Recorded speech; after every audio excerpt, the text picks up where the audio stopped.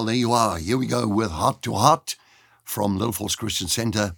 My name is Harold Weitz. I'm senior pastor here at this church on the West Rand. And here surrounding us are the fields of gold. This here, Johannesburg next door, like a stone's throw away, as they might say, is called the City of Gold. And there's a lot of gold under the ground in this place.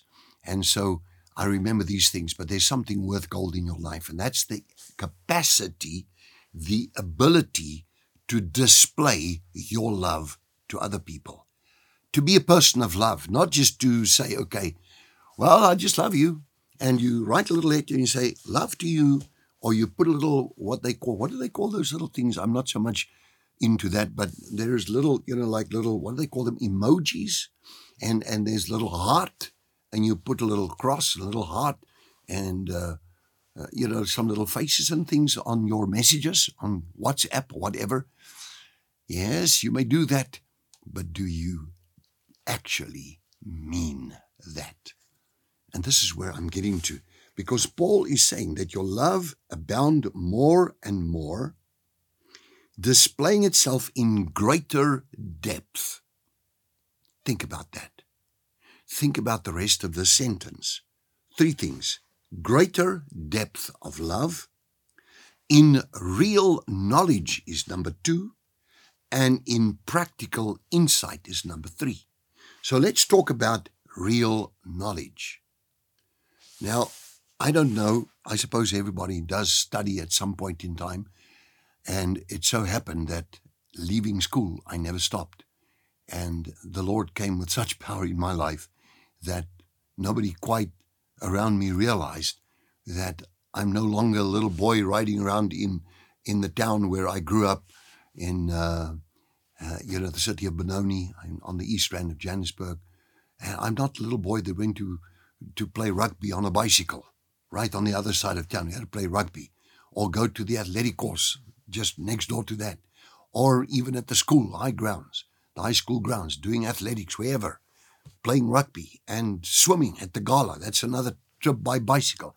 I'm no longer that little boy that was riding around there and joining in with the other boys and riding around finding things to do and passing out times, not ever really getting serious, not really ever developing the faculties that were there and were latent in my own life, only to be discovered later on when I got focused, when people get focused. That focus begins with Christ. Therefore, Paul says in Philippians 2, I might as well read that verse here if I can get to it very, very quickly. He says these words. He says that the former things which were gains to me, I thought of them. These things once regarded as advancements in merit, I've come to consider a loss absolutely worthless for the sake of Christ and the purpose of which he has given my life. But more than that, I count everything a loss compared to the priceless privilege and supreme advantage of knowing Christ Jesus, my Lord. Oy vey, that means in Hebrew, oh my. That is just an expression, oh my, this is a revelation, that I may know him and the power of his love.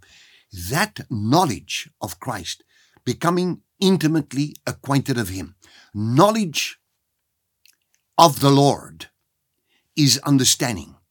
All other disciplines of knowledge, and I crossed many in my life since school. I have accumulated knowledge. I never stopped.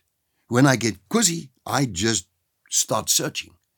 And I found out many things which I never realized that I didn't realize, and found out, among other things, the power of the Son of God, Christ, and what is the difference between true knowledge and just accumulating some discipline of knowledge, and there are so many at the universities or at schools. May God increase your knowledge of Christ this day by the word. Amen.